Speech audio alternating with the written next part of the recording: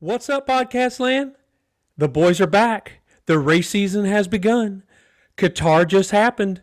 We're going to dig into it. I got my man Bo here. Bo, what's going on tonight? Hey, not much, Jason. How are you doing? Man, much better. Motorcycle racing's back. It's back, I'm right. man. I'm right. Back. It's back, right? It is. Yeah. I didn't dream this past weekend happened.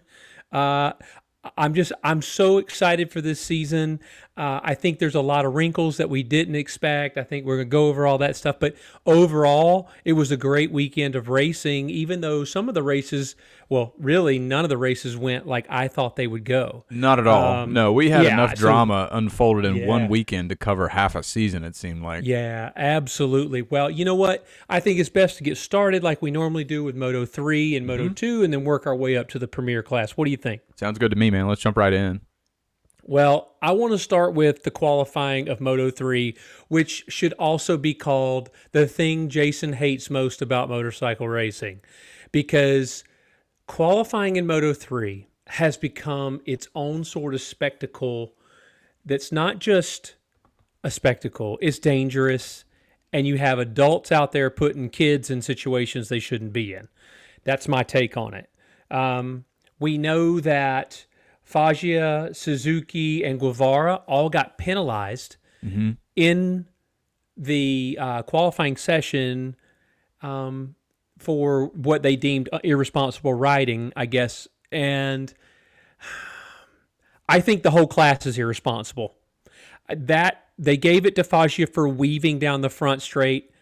If you're in the front and you didn't pass anybody, is that really your responsibility? Bo, what's your take on that?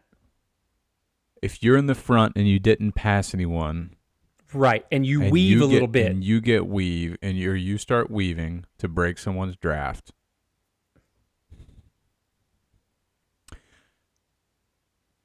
Dramatic So pause, I think everybody. so. I There think it that was. is. I mean, in all honesty, I do think that's irresponsible because if you can't see behind you, right? So it's the same idea as the Dennis on Chu incident at Coda, right? Because he drafted past someone. He didn't check his lane, that pass. So then he cut over in front and chopped the front wheel off. I think it was Jeremy Alcoba that he took his front Right. wheel off. So if you apply the same idea and the same physics in a different situation, regardless if Foggia had not passed someone or anything, there still is a draft effect there. And we've seen, just how effective the draft is down that front straight at Qatar. Right. So that bike is, if they're trying to get into that draft, which they all are, which the 30 riders behind him, the 14 riders behind him are trying to, there's going to be a draft effect at some point. So if he's weaving, it comes back into the path of another rider who might be in that draft already making a pass. It does create an unsafe environment for the other riders, I think. I have two issues with that. I have two issues with your statement. Okay. I mean, you and I are going to be at odds all night tonight, evidently. But this is a problem for me. Now, you used the example of On Chu, and in that situation, 100% agree with you. Foggia didn't pass anyone. Foggia was leading. So what you're basically telling Foggia is you have to stay in line and let the draft catch you. That's just too bad. You can't do anything. What else is he supposed to do? Well, yeah, the only way to fix that though is for the additional irresponsible behavior before we get around to that point. It's when these kids come out of the pit and then they goof off, and go 15 to 20 miles an hour waiting for someone to finally get so they can get a tow. So there is no. We've talked about this before, and there has to be a different qualifying structure overall adopted in the Moto3 class. I agree, but I felt like especially Foggia's penalty with the back of the grid plus 2 long laps, not just one like Suzuki and Guevara, was beyond the pale. So the magnitude of the penalty is not. So what are we debating? Are we debating the magnitude? I'm debating the fact that he got a penalty at all. I don't think he should have gotten a penalty. I don't think Foggia should have gotten a penalty. Foggia never, ever, ever was behind anyone else. They were drafting on Foggia. So you're saying it's their responsibility to not their responsibility try to pass not him, to get even hit. though it's qualifying. Well, no, it's their responsibility. They're behind. That's racing. The person behind has the responsibility to not hit the person in front of them, and that is racing. 4 wheels, 2 wheels does not matter. Now the argument, the only argument I can pose to that is the person in front does not need to. That erratic line does pose a an unpredictability factor to the rider behind, though. Well, then pick your own line. No, I'm not disputing that. I'm just, you know what I mean? We're going back and forth with this, but there's no real, like, I'm not on any side of, you know. Right. You're penalizing Foggia because he's in front. That's ridiculous. Now but you should be, to your point, they shouldn't be allowed to ride like this in qualifying. It's absolute mayhem and dangerous and unsafe. I'm going to take it a step further, and I'm not. In what got me and kind of perked my ear up was, or made my eyebrow raise a bit in the race itself. Andrea Migno technically did the same thing on the last lap. There wasn't quite as much weaving, but there was still a deliberate weave, and I remember seeing and thinking during the last lap, whoa, this is really, really close to exactly what Foggia got and the rest of the riders got penalized for. Is this not a penalty? And what makes it situationally dependent to the FIM stewards of what should or should not get a penalty? I mean, arguably, you and I are arguably in a race, people are going to make more desperate decisions and more aggressive decisions because it's a race, especially on the last lap. So, to me, I completely see what you're saying. I completely understand what you're saying. I think the magnitude of the penalty was cross. I think that the approach was to where we're going to have to make somebody an example, and that's the problem I had with it. Is it's so subjective. And there's no standardization to these penalties, it seems, whatsoever. They need to put these guys out like they do Moto E. Absolutely. You can do it. You can do it in 30 minutes. You put two of them out on track. Maybe the teammates go and let the teammates work together. You know what I mean? Maybe they do that. I think that's absolutely fair. That'll cut your qualifying time in half from what you would be doing with Moto E. Send them both out as a team. Both of them get one flying lap each, and that's it. Yep. You get one person out on track. If you're only the person on your team, then you get another person with a 1. No more than 2 people out on track. That's just how it goes. Because I watched them, all those young men sitting on their bikes, ready to go. Yep, absolutely. But you know who they're listening to? Adults. There are adults telling them to do this. Mm-hmm. That's the problem. Yep. And the FIM needs to step in and do something. They're not the FIM stewards to me anymore. They're the FIM stupids. And I'm tired of it. I'm tired of the FIM allowing this hand to do whatever it wants, but this hand gets in trouble. They're doing the same thing. No, I agree with the lack of standardization. Absolutely. So subjectiveness in rule-making racing is a problem, and they need to fix it. So that's my rant for Moto3. As I was ranting during qualifying, I used a lot of 4-letter words loudly, and I was mad. I was there by myself.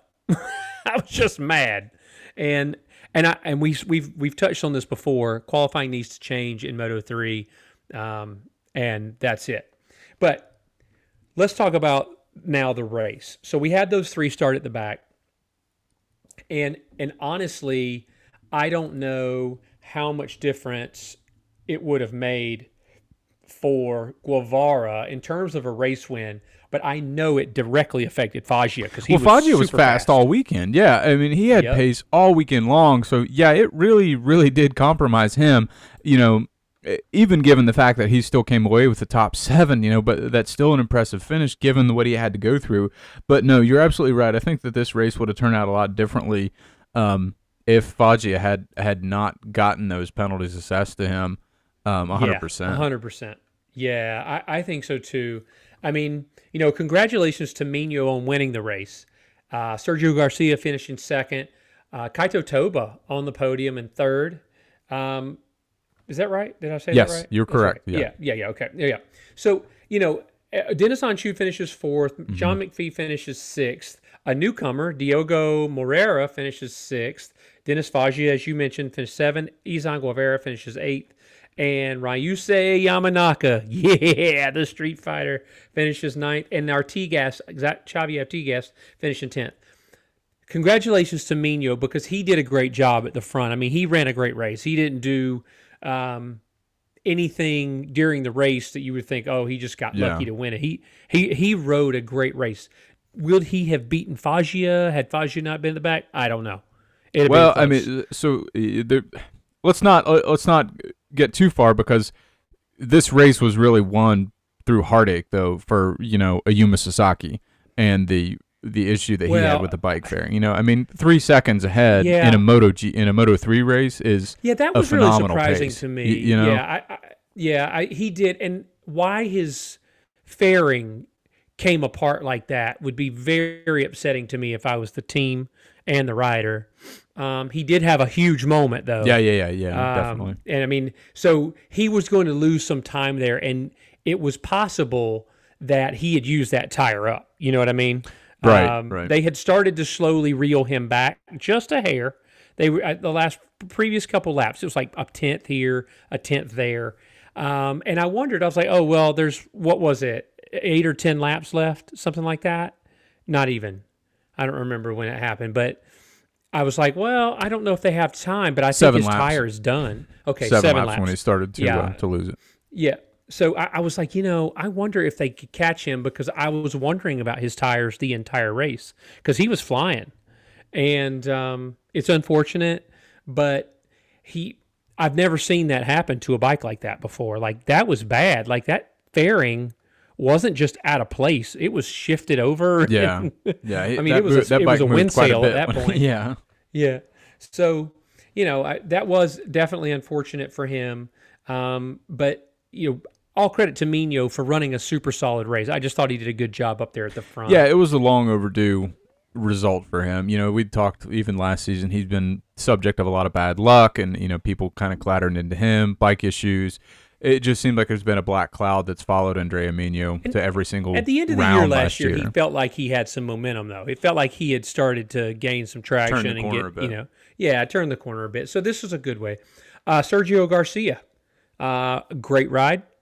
He is picking up where he left off at the end of last year. He was solid at the end of last year after the injury, and he was solid all year before that. So, this was a good finish for him, because he also had a long lap penalty in this race as well, from the irresponsible riding. I think when he took out, was it Jeremy Massey that he took out, or was another rider that he had Carlos Tatai? It was Carlos Tatai that he had a collision with. Yep, Tatai. So, I mean, what are you gonna do? It's racing. There's so many of them out there. Yeah. But again, it's the guy behind.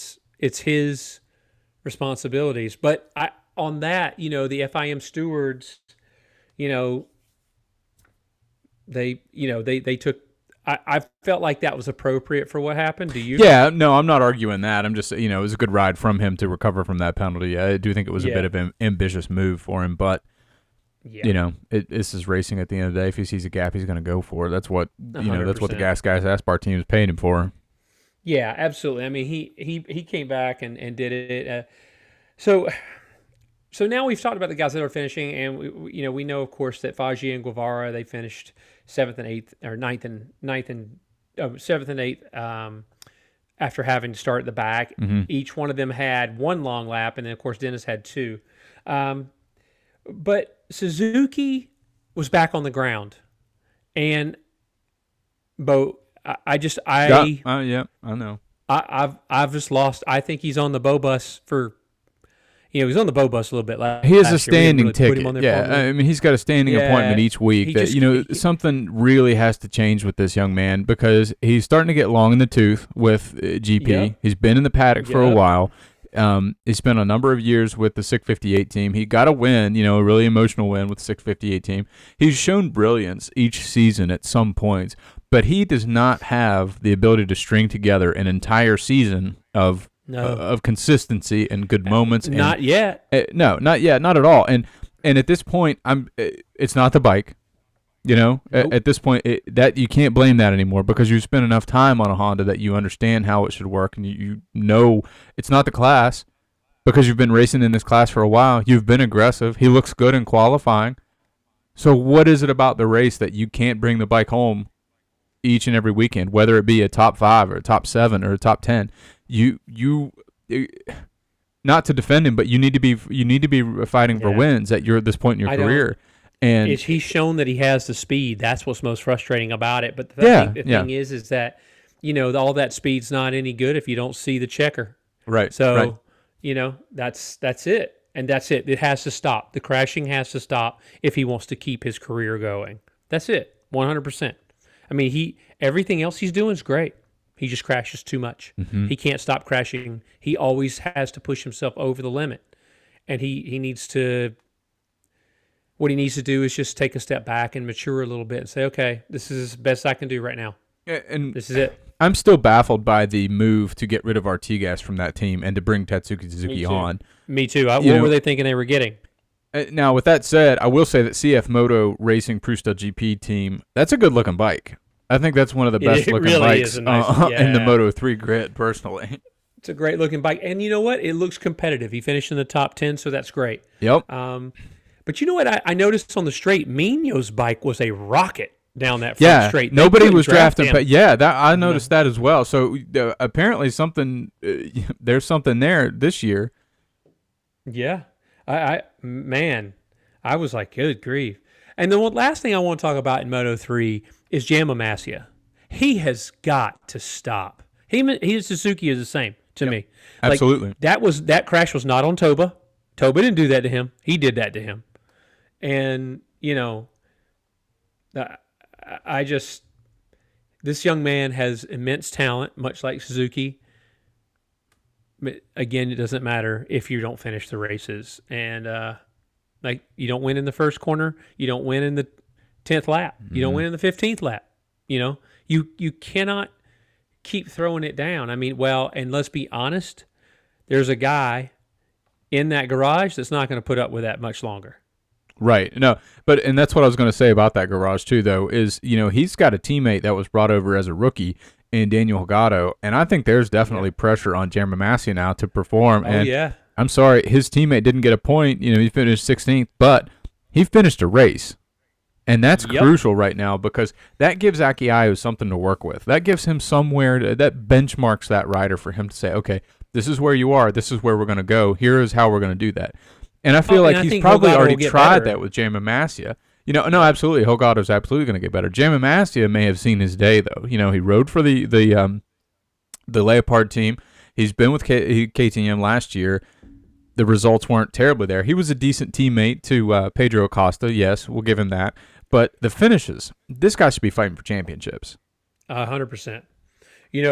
But we're talking about finishes, and Dennis Onchu did finish the race. Yes. So good on Dennis. Yes. I think I'm hopeful that we're seeing a maturing of Dennis Onchu and that this continues. Keep finishing races because he's got good speed and he could be really, really good. But I wanted to congratulate all the new guys, that are first race. Diogo Moreira, what a great first race. Yeah. There's some real talent there from Brazil. So that's great for Brazil and another nationality in the top 10. That's never bad. Never bad. It just helps broaden the scope of the fan base. And that's what we like. But that's really all I got for Moto 3. You want to talk about Moto 2? No, yeah. Let's move straight over to Moto 2. Well, Moto 2, first of all, there were 2 Americans in the top 10 on the first lap, and I said, stop the race. Stop it. Throw the flag now. Throw the flag. We win. We win. Now, our 2 Americans still finish in the top 10, so I'm extremely happy. Celestino Vietti winning the race. Aaron Canet finishing second. Sam Lowes with a great ride finishing third. Vietti, start to finish, led the race. Inch perfect. Yeah. You can't say anything else. Yeah, absolutely. No. No. It didn't put a foot wrong all night long. No. Brilliant ride by Vietti. We talked a bunch of times last year about how we saw him getting better and better, and the consistency was getting better, especially the end of races. He seemed to start coming on and getting his feeling. And then as the year went on, he got closer and closer to the front. So for him to win this year, just astounding. Just the way he won was put a stamp right out on of the gate. Yeah, it was out of the gate. An authoritative move. Yeah, and at the end of the race, it was not close. So I give a lot of credit to Canet for finishing second, and into Lowes for battling through the wrist injury there and finishing third. But no one could hold a candle to Vietti on Sunday, and that's just I have been a fan of this guy since he came into the Moto3 paddock. He's a protege, of course, of the VR46 Academy of Valentino Rossi. So, VR46 was feeling themselves yesterday. Their rider Mino was one. Vietti wins. I mean, that's just great for that academy and what Rossi's trying to do over there. It's just wonderful. But absolutely, 100%. Props to Aaron Canet too. This is his first race on the Calyx and moving over from the Bosco Square chassis, and he got a great start. He qualified in 9th, I think, and then he was in 3rd by the end of the first lap. So he ran a great race. I mean, there's no doubt this guy's going to contend for the championship. I think this championship is going to be close. I feel like he matured a lot last year. I really wasn't expecting this kind of a step forward as in this year and to be so definitive in the first race. Granted, it's just the first race, but the ride that he rode, it did show a maturity to me. But he finishing 6 seconds off of the lead, but he didn't override the bike. He knew where he was at. He knew where he could finish, and he brought home points. So I mean, you can't say anything else about it. No. It's just a good ride. Well, and I think the same could be said for Sam Lowes. Now, we've talked about Sam Lowes and his crash tendency, but he was great at Qatar last year. And Sam put a good race together this time. Of course, like I said, he's going through some injury stuff with that left wrist or some tendonitis. But to put it up on the podium for the first race, that's a great start to the year. I think Augusto Fernandez, he would have loved to have the podium, but I think a 4th place in the first race of the year is a good start. Yeah, no, I agree with that. I think he'll only get better. We said that about some other guys. I think he'll only get better. Surprisingly, I had some surprises, though. I was surprised that Iagura wasn't closer to the front. Now, did you see him almost crash? Yes, I did, and that was nuts. Yeah. How did both of them stay up? Yeah, no, that huge credit to both riders. The only reason he stayed up was because he collided. That's right. That's right. But he did, and I thought he would be closer to the front, but no one was close to Vietti really. Vietti went out, like a rabbit, took off, and just managed the time. But it wasn't the worst day for Iagura. You got yourself a top 6. Yeah, it's a good way to start the season. You almost died on the track. You almost crashed. But you finished top 6, so that's a good way to start the season for a guy who's been up and down and that showed some flashes last year, but we really wondered where he would be. But how about Tony Arbolino this year? Yeah, that was a really good start for him. To be up there in top 3 for a few laps, and then he just faded back to 6th place on lap 9, and just kind of maintained there for a while, and then kind of made his way up to 5th place at the end of the race. That's good for him. It really is. I think he's going to be a factor. Yeah. Yeah, and that's a good bike, too. And he's got a great mentor in the other side of the garage in Sam Lowes, too. So he's got a lot of good things around him and really has a good recipe for success inside that garage, I think. I think so, too. I think last year him struggling a good bit at the beginning of the year, I was a little surprised because coming up from Moto3, Arbolino was so aggressive, such a good rider. Mm-hmm. It surprised me that he struggled a little bit, but it seems like that's behind him now. So that's good. Part of that could be the Elfmark VDS Racing Team. The other part could just be experience and maturity and getting stronger and learning the bike and all that stuff, and so that's great. We had, Jorge Navarro finishing in 7th. So a top 10, but more importantly, finishing the race. And then, of course, the 2 Americans, Joe Roberts and Cam Beaubier in 8th and 9th. So I'm super happy with that. And then in 10th was Marcel Schroeder. But my biggest takeaways from the race were Iagura and Arbolino. They look better than they did last year early on to me. Yeah. Did you see the Barry Baltus save? Yeah, I was actually going to bring that up. You want to talk about a save, yeah. And then, oh my! I mean, the guy took his handle, put his arm, on, put it down. He stiff-armed the pavement. I mean, that's exactly what he did. He stiff-armed the pavement. That's amazing. That's amazing save. Maybe save of the year. Maybe save of the decade. Like unbelievable. But I think. Well, the other thing was Acosta got caught out by no fault of his own on the first corner. Right. That's bad luck. That's going to happen. But what really matters about that is the rest of the race for him, because he got shoved all the way down to 24th, and by the end of the race, he'd made it up to 12th. And we know how difficult this class is to compete in. Obviously, they're on spec bikes, so just the minor changes that happen inside each one of the garages, and how these guys ride the bikes are really the difference. And he's clearly got speed on the bike if he made it all the way up to 12th by the end of the race. I think that this was probably a tough weekend for him because he didn't have tremendous pace. He just qualified in 10th, so there were some struggles there, some learning curve to still happen, I think. But all in all, I think this is a positive weekend for Pedro Acosta personally. I agree. The other thing I wanted to bring up was that, the Boscoscuro chassis is just struggling. Firmino Degord, he was up there for qualifying, but he got bumped out on that same incident with Acosta. So that cost him a lot, but he was unable to recover as Acosta was. I just feel bad at that. It's just got to be really, really frustrating to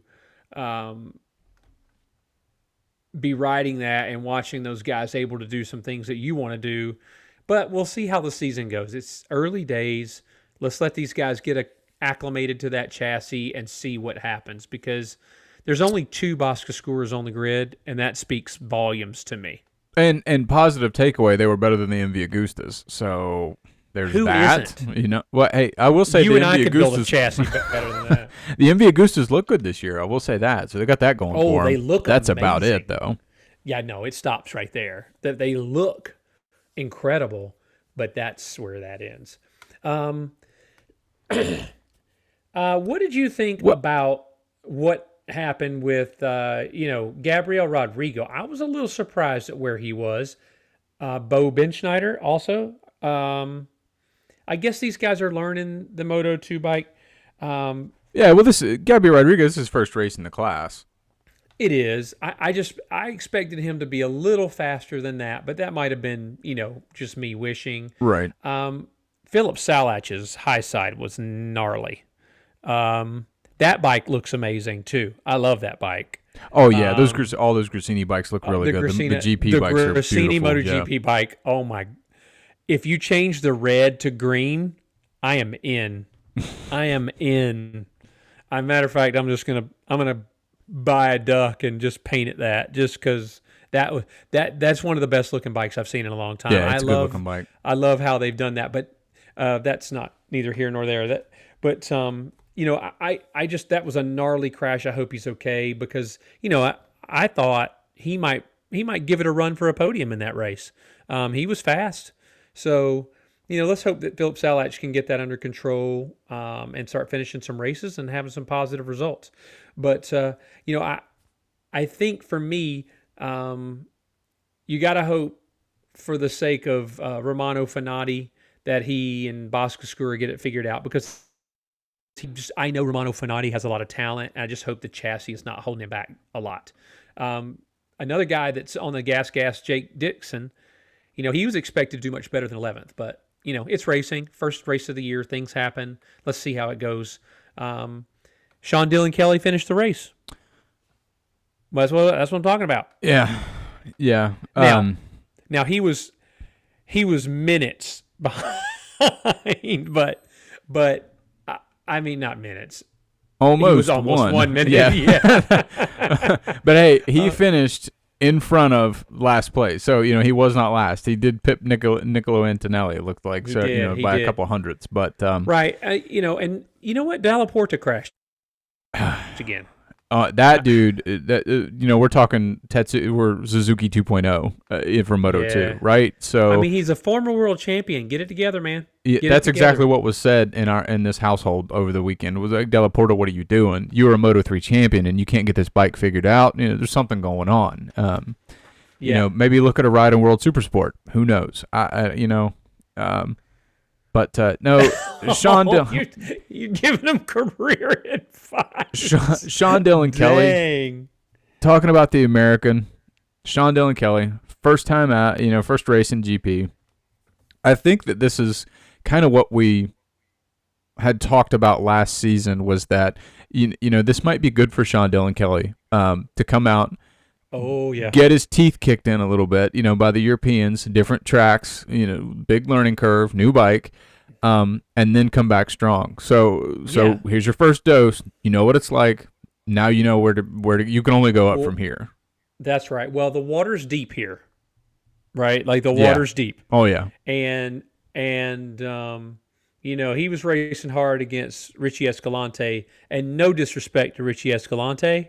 Richie Escalante is not, you know, these guys. Yeah, you know, he is not Vietti, and I think Sean Dillon Kelly is where he needs to be right now, though. He 100%. I'm not bagging on Sean Dillon Kelly. We knew this was going to happen. It had to happen this way. There was no other way it was going to happen. Right. But I do think that Sean will take this and learn from it. We saw him do that after Escalante put it on him that year. He will get better. So just like Cameron's first result this year, miles better than his first result last year. He knows the track. Yeah. It's a huge deal when you know the track, you know where you're going. Well, he didn't even know where he was going to be living at that time when he was raced. You know, all that stuff is settled now. Plus you have track knowledge. You're not unfamiliar with the surroundings everywhere. You know everywhere. It'll make a huge difference. You know what occurred to me while I was watching the Moto3 and Moto2 races, though? What occurred to you while you were watching those Moto2 and Moto3 races? We have been spoiled with rookies that were just knocking it out of the park on their first year. Yeah. And this year, not so much. Well, yeah, we're going to talk more about that in GP, you know, but no, I completely agree with you. It's more of the same. No, I mean, this is normal. Yeah. Last year was so abnormal. I mean, between Guevara and Acosta in Moto3 and Raul Fernandez in Moto2 and rookies. You know what I mean? And it was just crazy. And so now what you're seeing is someone like a Vietti having a great year. A great start to the year after a year of kind of struggling until the end. Now, Celestino really did the normal progression. You know, he went through and he learned and he doing same for Cam Beaubier. Yeah. Now, what are you hoping to see out of Joe Roberts? Joe Roberts already knew all these tracks, right? So that's kind of. I'm going to need a little more from Joe Roberts. 100%. Joe Roberts has the track record at Qatar. You know, so. Where is Joe Roberts? That needs to be a consistent top 5 finisher. Now, obviously, the talent depth in Moto2, MotoGP, and Moto3 is ridiculous. We just talked about that. You know, it's crazy. But you've been there for 3+ years now, Joe. Come on. You know, where are you? What's going on inside that Italtrans racing team that is not clicking? Because you had better results at the American Racing Team. Yep. You had more I would say you had more explosive results at the American Racing Team. So, you know, what's you know what though, and I know that Italtrans had won the title the year before. Right. And you know, this is a great team. And they have good funding, they have all that stuff. It occurred to me that while American Racing probably didn't have quite the funding that Italtrans did, but if Cameron Beaubier keeps putting it up in the top 10, they will. It's going to come, yeah. That's exactly right. So we need Cam to keep it up, SDK to get in that mix, you know, have a great ride here and there, score some points occasionally this year, and then next year, he and Cam both need to be killing it. Yeah. And I'd be happy, you know, if it was, you know, if Cam moved up to MotoGP, I'm happy with that. But I want as many Americans in that top 10 as possible, especially for the American Racing Team, because that generates revenue, that generates sponsorship interest, visibility, and that gets interest abroad for us. That gets it back over here where people are watching American racing, and then the riders are coming, the results are coming, the money comes. That's just how it works. So I'm hopeful that happens. Well, I think Amazon's going to cause a big influx of cash into MotoGP fairly soon. So we might not need to worry too much about some of the funding, but which is a good thing. I'm not knocking that. So absolutely, it's a good thing. So who's your person to watch in Moto3 this year? Who do you have? Who do you watching? Who do you think your championship to you the guy to watch for the championship. Pick one guy. Moto 3. I'm going to have to go with Augusto Fernandez. Yep, I like that pick. I do. I like that pick. I'm going to go with Mino because I Moto think, what? You said Moto 2. Okay, you're going. Sorry. Yeah, no, I'm sorry. Moto 3. I meant Moto 3. I'm going Mino in Moto 3. Not because he did win. I get that. Seems like the easy pick, but because I think it's his time. Like you said, he's had some bad luck. It's time for him to have some good luck. And that Sasaki thing happening, that's good luck. Yeah. So I'm looking at Mino because I think Mino, when he's not interfered with and injured, is incredibly fast. So that's my pick. What do you got in Moto 3? Moto 3, I'm going to have to... Oh, goodness. So Sasaki really showed me something this weekend. I was really surprised at that. And Sasaki was always towards the front with other races last year. So I'm going to have to go with the Yuma Sasaki. I think that he caught a bad break this weekend, he's going to take this as, look at where he was and benchmark, what his results could be and what kind of speed he's got on the bike. Something clicked this weekend, so keep it up, whatever you're doing. Well, he's got a new team, so that's good. But, yep. All right, I'll take that. So you chose Augusto Fernandez in Moto 2. Mm-hmm. I'm looking at Aaron Canet. I don't want to pick the winner of both races. You just want to see the bow tie. That's all you just. That bow tie and I have a date for the end of the race press conference to figure out what that's all Simon about. has to get us the info on that bow tie. Yeah. Crafar, do your job. But, so that's it. So for me, that's all I've got for 3 and 2. You want to move on over to MotoGP? Yeah, I think we can wrap up Moto 2 and Moto 3, and then we can jump straight over to the Premier class. All right, well, then let's do that.